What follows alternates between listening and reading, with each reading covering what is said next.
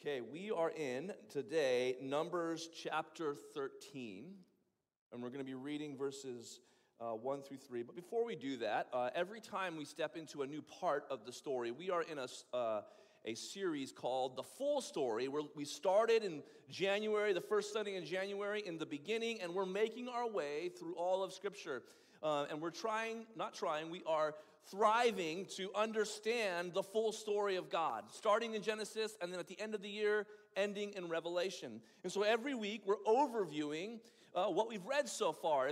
I would encourage you, if you'd like to follow along on our website, there's a reading plan where you can literally be reading together as a part of the story and joining in right now this week as we continue to plot our way through Numbers and wander with the Israelites. But so far, we've seen the creation and fall in the first part. How in the creation and fall, we were designed in the image of God, and we all have dignity and value. And then from that, we see the fall, and man disobey God. And then we see right out of that the promise to Abraham and to Abraham's people, Abraham, Isaac, and Jacob. And then we see this promise in the book of Genesis.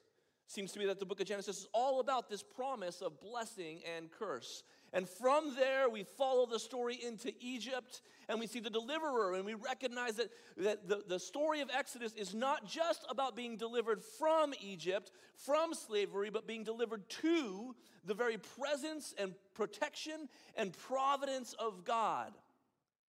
And then for the last couple weeks, we've been in the guide, or some people would call it the law, all of the restrictions, all of the guidelines for God's people that He created for them as a means of grace, as a grace for them to be in the presence of the holy and powerful God.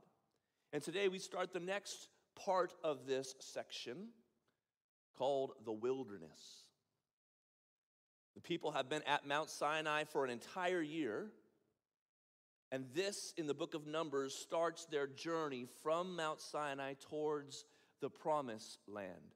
And we're going to be looking at this pivotal moment that the people have right before they're about to enter the promised land in Numbers chapter 13, and we're going to be reading verses 1 through 3 and 25 through 33. And if you could, would you stand with me for the reading of God's word?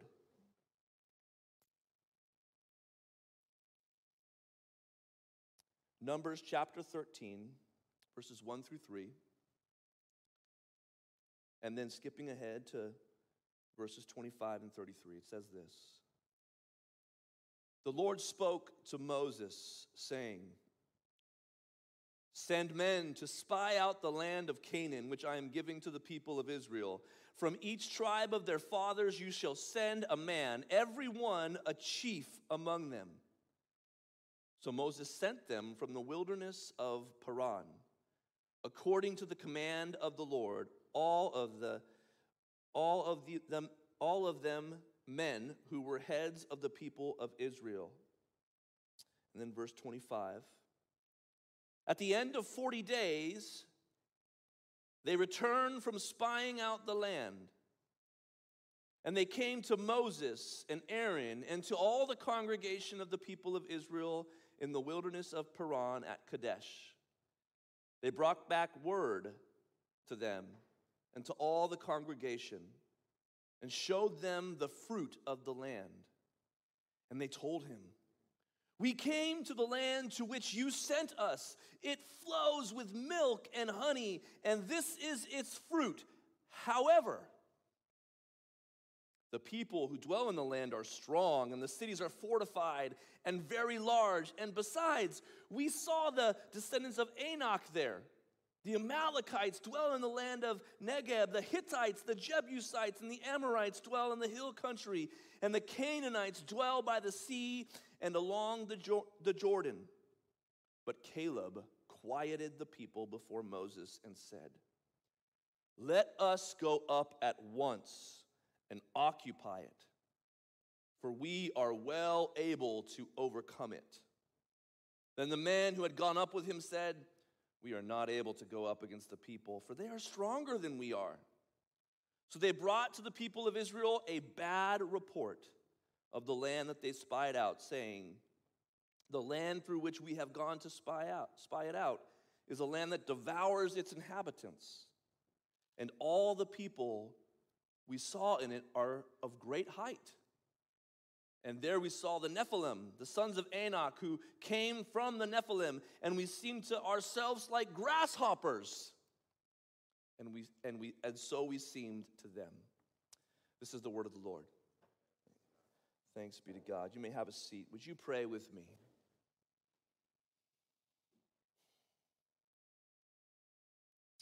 Heavenly Father, thank you this morning. Thank you for the reminder that you are with us. Thank you for your word, your inerrant, perfect word that has authority. And right now, as we read this together, we pray, Lord, that we would receive it.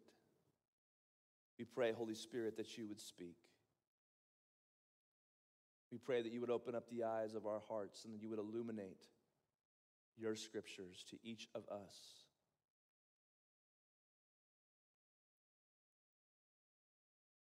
Lord, we ask that you would help us to quiet the distractions.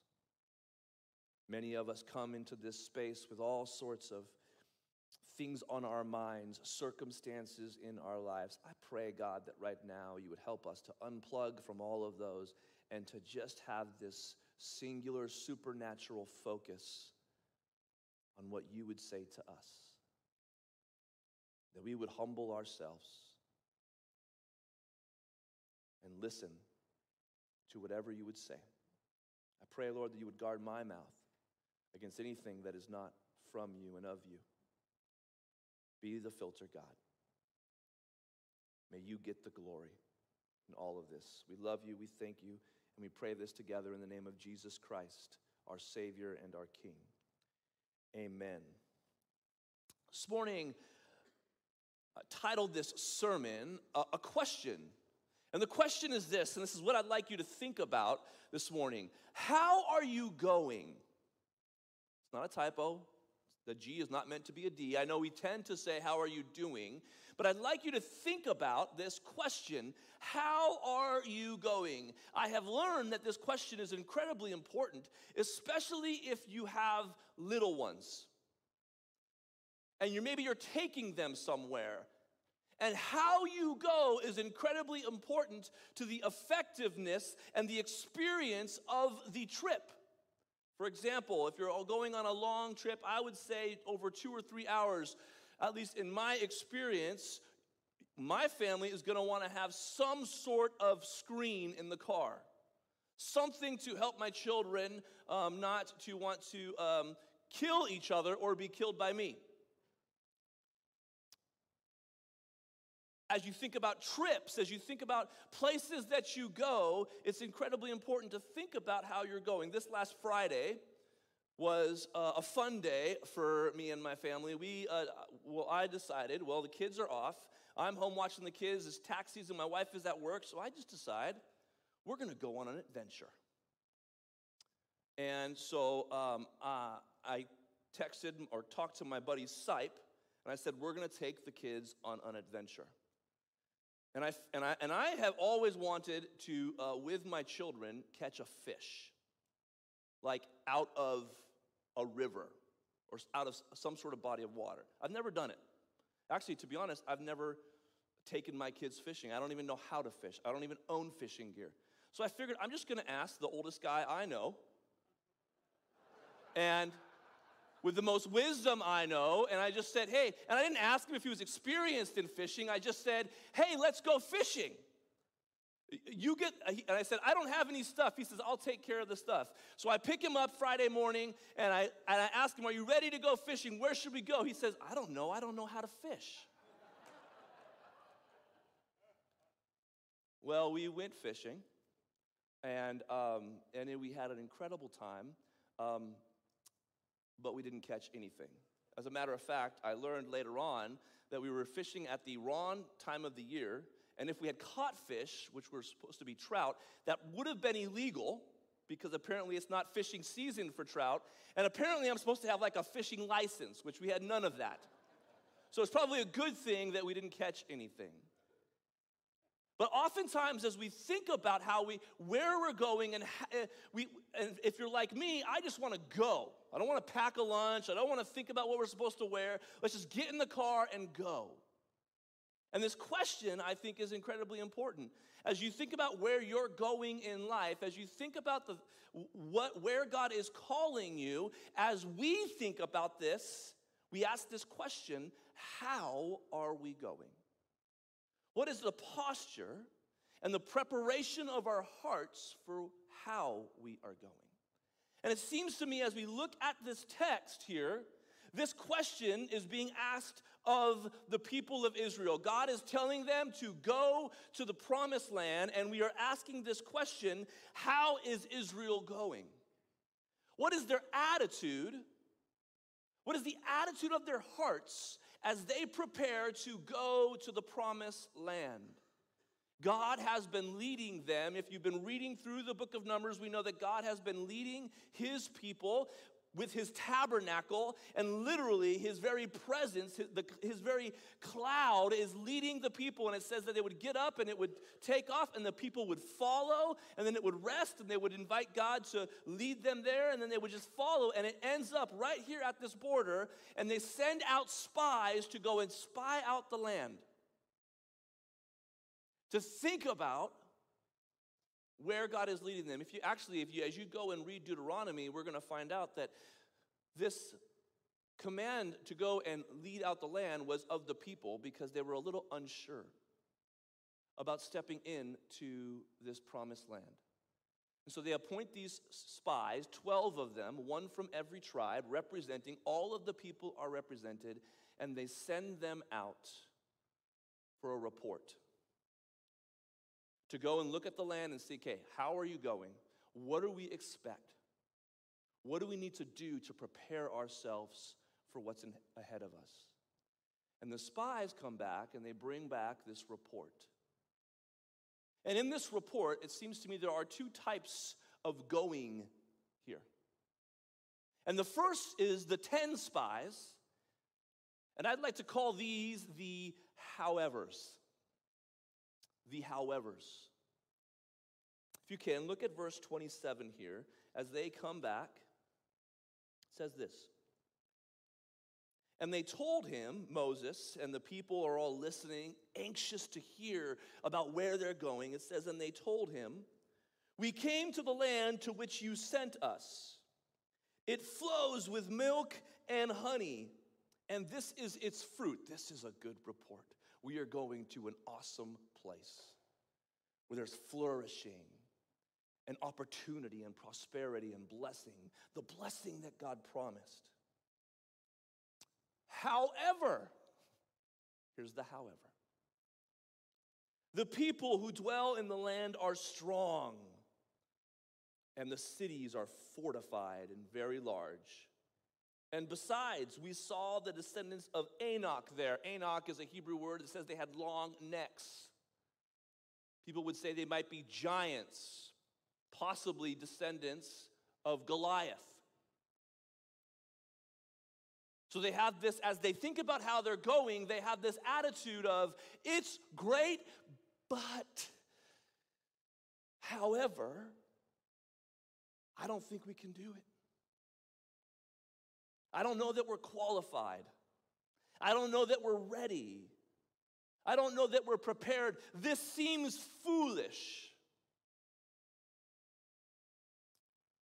And we have the howevers. But then we have, on the other side of these two reports, we have what I'd like to call the overcomers. The overcomers. Look at what happens in verse 30. It says, but Caleb quieted the people. I imagine the people hear this report and they're starting to freak out. They're starting to think, oh man, we just left Egypt. We just got out of this. And now the promised land, we're going to go there and we're going to be back where we started. We're going to get annihilated. And they start talking. You ever been in a group where there's like this negative energy? And it says that Caleb quieted the people before Moses, and he said, "Let us go up at once." There's an immediacy, an urgency to his tone, to his attitude, "and occupy it, for we are well able to overcome it." For we are well able to overcome it. For him, there's this sense of adventure. There's this sense of urgency. There's this sense of confidence. And as I see these two men, I ask, or these two groups, the howevers and the overcomers, I ask myself, what is the difference here? What set them apart? Why do one group of men have a more of an overcoming attitude and the other have this? Is this about like these are Enneagram 8s and these are Enneagram 5s or whatever, like they have different personalities, or is there something more? It seems to me as we look at this, as we think about this, this isn't about just their personalities. As we see this, we know in this story, the heroes in the story are Caleb, and we're going to hear later on from a guy named Joshua. But it seems to me, as we look at this story and we ask this question, as we think about where God is leading us, as we think about what is in front of us, as we seek his face and think about our dreams and aspirations, I think all of us would say, I want to be an overcomer. I don't want to be a however. But we ask ourselves, what is the difference? And it seems to me here, the difference is this. Overcomers don't see big obstacles. Overcomers see big opportunities for a big God. Overcomers see big opportunities for a big God. And we see this difference here between the howevers and the overcomers. First, what's the obstacle? As we continue in the narrative, look at verse 32. We're going to see this obstacle is very great. It says this. So they brought to the people of Israel, this is the however people, a bad report. Some translations would say an evil report or a false report, or maybe we would even say a false witness. A bad report of the land that they had spied out, saying, the land through which we have gone to spy out is a land that devours its inhabitants. And all the people that we saw in it are of great height. And there we saw the Nephilim, the sons of Anak, who came from the Nephilim, and we seemed to ourselves like grasshoppers, as so we seemed to them. There's this crippling fear and anxiety that they bought into. There's this attitude of fear and anxiousness. And where all of a sudden this report of a land flowing with milk and honey is all of a sudden twisted into a land that will devour them. Do we see the bad report here? And actually, if you look at this and you even see the way that they talk about this command, whenever you read up into this point about the land, we always read that this was a land that the Lord will give you. This is a land that God in his graciousness will give to you. But as we read this, notice these 10 spies, these however folks, refer to the land as the land that you sent us to. They remove God's gracious providence and promise. They start thinking about the obstacles, not about something that God has given to them, but they start thinking about those obstacles as things that they're sent to on their own. And so we see they even compare themselves to grasshoppers. They're so small. They're so overwhelmed. And so we see this overwhelmed by the details, overwhelmed by the bigness, overwhelmed by the threat, the very real threat of what they're being called into. But then look at Caleb and then enter in Joshua, the son of Nun. If you can, look at chapter 14, verses 6 through 9. There's some back and forth going on. The people get a little anxious. They they rebel. And then there's this moment in verse 6. It says, Joshua the son of Nun and Caleb the son of Jephunneh. These two spies, Joshua and Caleb. We're going to get to follow Joshua in the coming weeks. And they were among those who had spied out the land, and they tore their clothes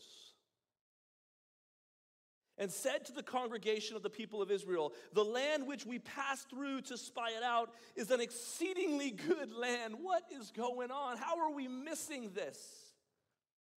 If the Lord, now hear this seems to me incredibly important to the difference in the attitude. It says, if the Lord delights in us, look at the change in the language. He, God, will bring us into the land and give grace, give it to us. A land that flows with milk and honey. And then a warning, only do not rebel against the Lord and do not fear the people of the land. For they are bread to us. We're not grasshoppers, they're bread to us. Their protection is removed from them, and the Lord is with us. Do not fear them. Do not fall into anxiousness and worry. Do not be overwhelmed by the big obstacle. It's not on the screen here, but the next verse says, then all the congregation said to stone them with stones, but the glory of the Lord appeared at the tent of the meeting to all the people of Israel. You see this moment. And here, as we recognize, to me, the big difference here, it seems to me that Joshua and Caleb were deeply rooted in a sense of who their God was. That they remembered the God that provided the 10 plagues for them to leave Egypt. That they remembered the God who parted the Red Sea so that they could walk across and vanquish their enemies. And they remembered the God who fed them manna. Miraculously, time and time again. So as they were thinking ahead of what was in front of them, they didn't see big obstacles because they remembered a big God. Because they remembered a powerful God, and so they were looking back, I imagine, and understanding that because God doesn't change, these same truths, these same promises are true for them in this moment. And so they don't see big obstacles, they see big opportunities for God, for the glory of God. Glory to God alone. They see this. And it's so interesting here. In the story, it tells us that the people are so frustrated, they're so caught up in their anxiousness that they're going to stone the two spies, Caleb and Joshua. And this actually relates to the law, the 10 Commandments that said you should not lie or bear false witness. And actually in the law, in the guide, it would say that if you bore false witness, the punishment was death. And so they say they're lying. This is a bad report. They're bearing false witness, and they get ready to kill these brave, courageous men. And then what happens? God shows up. The glory of the Lord shows up. And if you follow the story, interestingly enough, this account leads to a punishment for the people. Because of their lack of trust, because of their lack of faith in remembering that the God of Egypt is the same God today, because of this distrust, God doesn't say, I'm going to leave you, but there is a punishment, and they're going to, as the Bible Project video says, they're going to go on a really long camping trip for 40 years. But if you read the story, these other 10 spies who gave the bad report, the bad false witness, we learn in the story that the Lord sends a plague and they all die because of this false witness. And so as we read this story, it is a cautionary tale of who do you trust. As you think about where God is leading you, as you think about this story, and this story is for us. This is an incredibly important story. You're going to see as you read through the Psalms, you're going to see in the New Testament that this story is constantly referred to. It's instructive to us today. And it's instructed to us as we ask this question, how does this story relate to my story? As we ask the question that I asked you at the beginning of this sermon, how are you going? How are you going? As you think about your aspirations and what you live for and where God is leading you, as you think about the attitude of your heart about where God is leading you and about what you're doing in life, let's ask together this question: how are you going? Let's take some inventory. And as you think about this, I think that there's 3 instructions, principles for us that relate to us today. And as we ask this question, my hope is that you would say, as I go to win God's glory. I go to win God's glory. It can be easy as we think about where God leads us to miss this. It can be easy to think, I'm going to go and I'm going to win my glory. I'm going to go and I'm going to take this hill for my glory and my fame. And the story of Scripture is not about my glory. It's about God's glory. In the Westminster Catechism, it says, what is the chief end of man? In the Presbyterian denomination, they would say, to glorify God and to enjoy Him forever. Seems to me Joshua and Caleb had a taste of this. It seems to me as they thought about the land, it wasn't even just about taking the land, it was about restoring Eden, about being back in the land that God had promised in the design of walking and talking with Yahweh. And it was for His glory. And I think one of the problems for us as we read texts like this is as we think about where we're going, oftentimes we think about with a lens that is of this world. And unfortunately, this lens is empty and leaves us wanting more.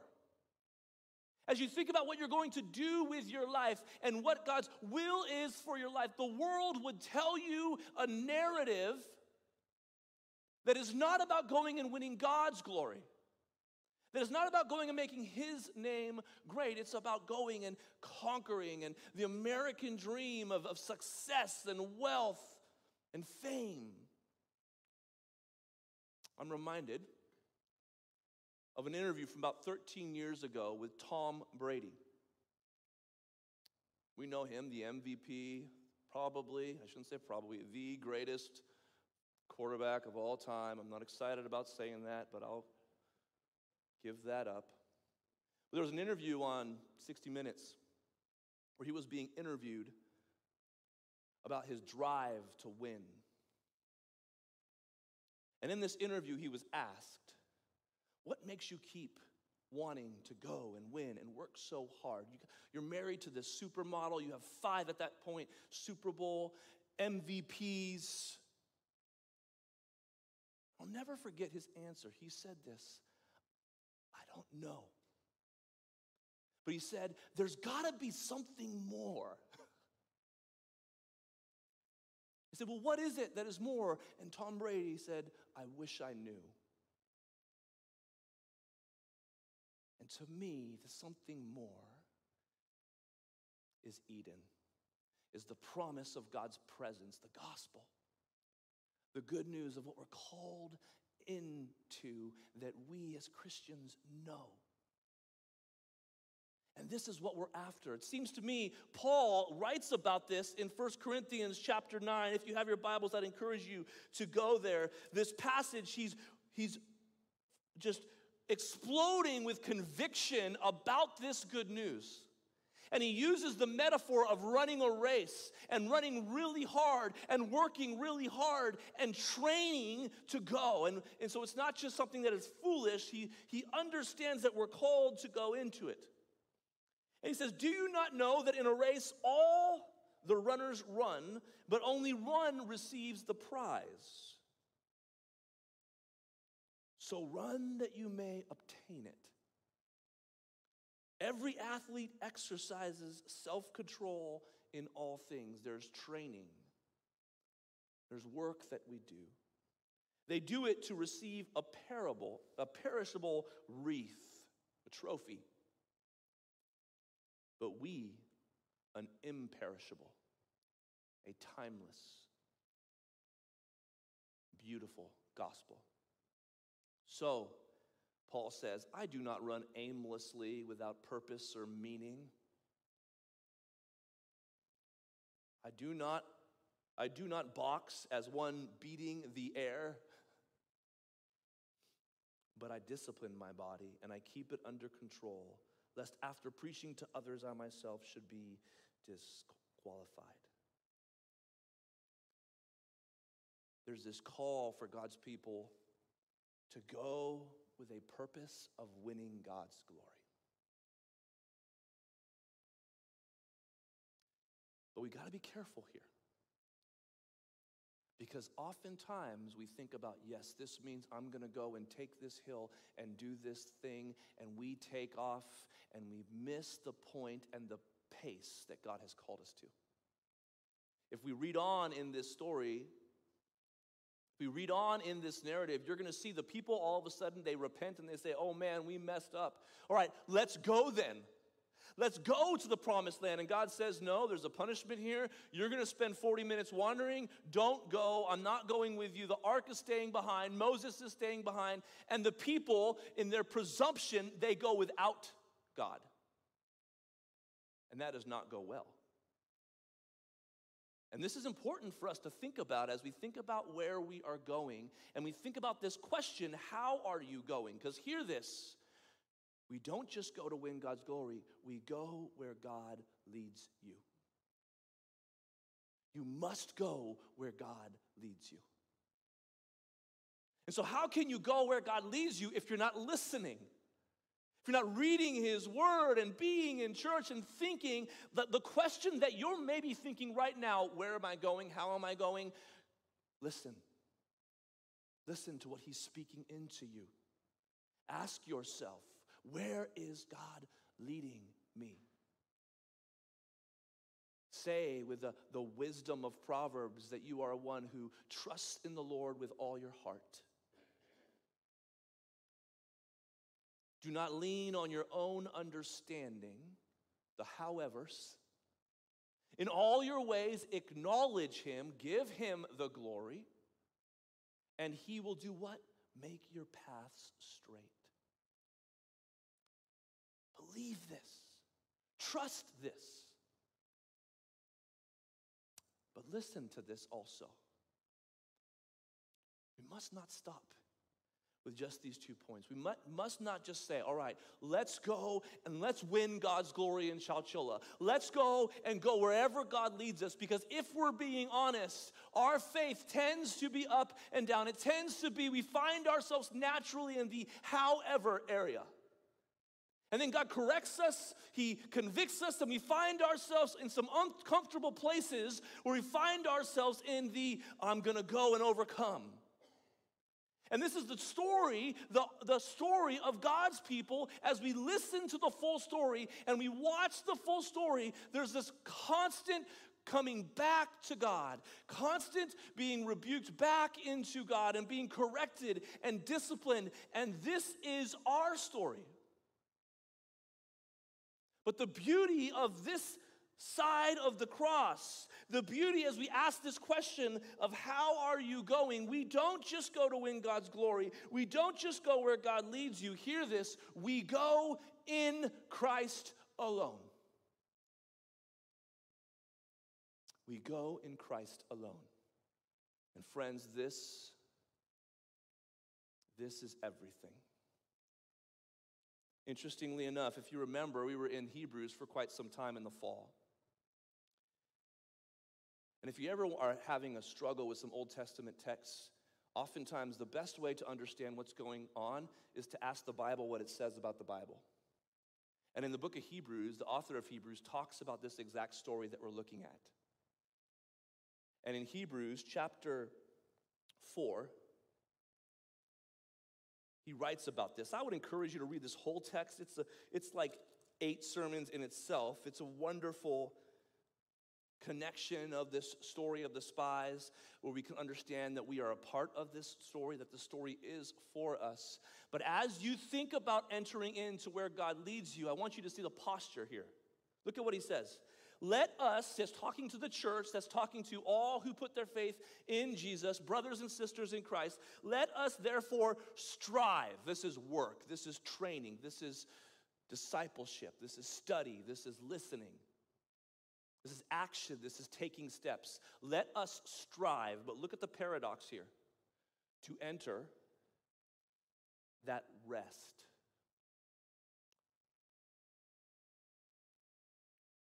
Is that right? Does your translation say that? That rest. So that no one may fall by the same sort of disobedience, distrust. For the word of God is living and active, sharper than any two-edged sword, piercing to the division of soul and of spirit, of joints and marrow, and discerning the thoughts and intentions of the heart. Woo! And no creature is hidden from his sight, but all are naked and exposed to the eyes of him to whom we must give account. As we think about where God is leading us, as you most likely feel a little untrained, as you might most likely feel fallen, as you struggle with your own sin in life, your own pride, whatever this may be, you go in the rest of Christ. And here's what the rest is. The reason why the rest, which is related to the promised land, the reason why we call it rest is because Christ has done everything. Because the ultimate issue is our sin from the fall. And we know that when the Son of God died on the cross for our sins, that was dealt with once and for all. And we know that when Christ resurrected, he now rules and reigns in our hearts. So as we think about where God is leading us, we declare with Augustine, our heart is restless until it rests in you. We are a people who do work, who do strive, who do follow the leading of God, but we do so with a posture of trust. To say, I give this to you, God. And if you're in it, your purposes will continue to be accomplished. And so as you ask this question, how are you going? I would encourage you to understand the most important, significant piece to that question is that you are going in Christ and with Christ. Thinking back to my fishing story. We caught no fish. We tangled a whole bunch of lines. We made a big mess. But we had such incredible memories together. I have a picture of my friend Sipe holding up a worm with my 5 children holding up live worms that we will never forget. We will never forget being together. And so often we think about we must go on this adventure and have all these successes. And I think one of the most important things we miss is that we do this with God. We are in a relationship with him. We do it with him and he leads the way and we just trust in that. And that is a space and a posture of rest that is unlike any other posture. Christianity is different in this way. It is the only religion where instead of us going up a mountain to earn God's favor, to accomplish things, he comes down the mountain to us, and we rest in that. And as we ask this question, here's one final point I'd like to ask. In today's day and age, in this individualistic world, we tend to make this all about me.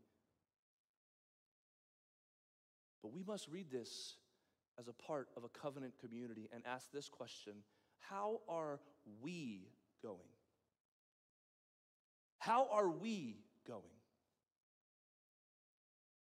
In the story of Israel, we know that God called them together places.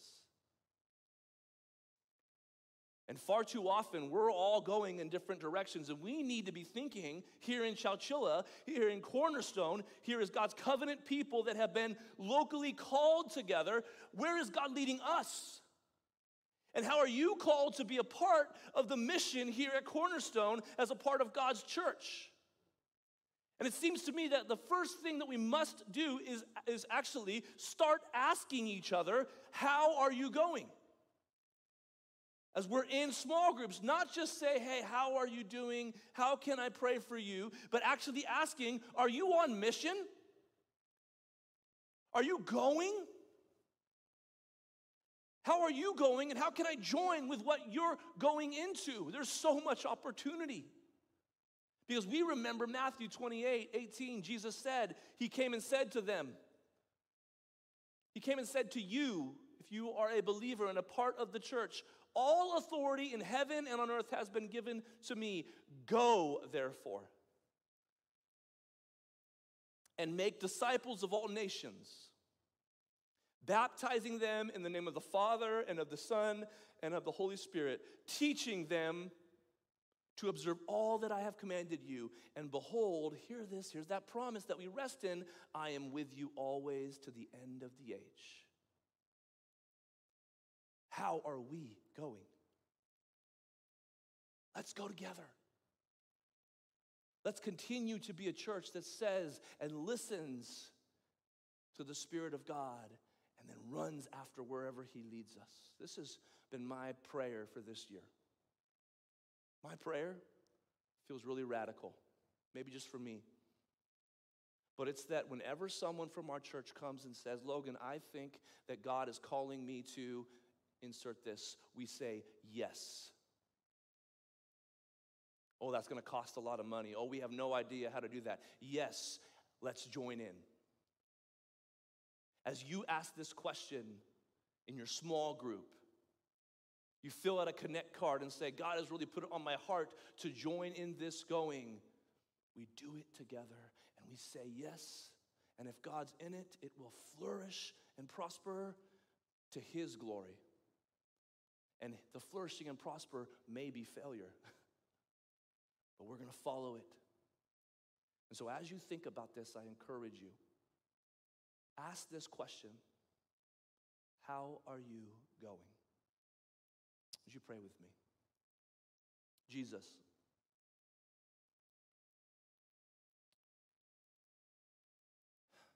in a few moments we get to sing of your power. That the same power that we read about in this Old Testament, this wonderful ancient text, is true for us today because we serve the same exact God. And yet, in that power, you've called us into places that we on our own do not belong. We are unqualified. We are unprepared. We are unready. But God, those are just big obstacles for a big God. And they're big opportunities. I pray, God, that you would help us to see opportunity. I pray, God, that you would help us to step into places, dark places, knowing that we are given by your grace light. I pray, God, as we think about where we're going, that we recognize that the places that we're called to go is to share your good news of dead hearts, cold hearts being brought to life by your gospel. I pray, God, that that is the thrust of how we go. And I pray, God, this morning for your people. I pray, God, this morning that we would each be encouraged and strengthened by this reminder today.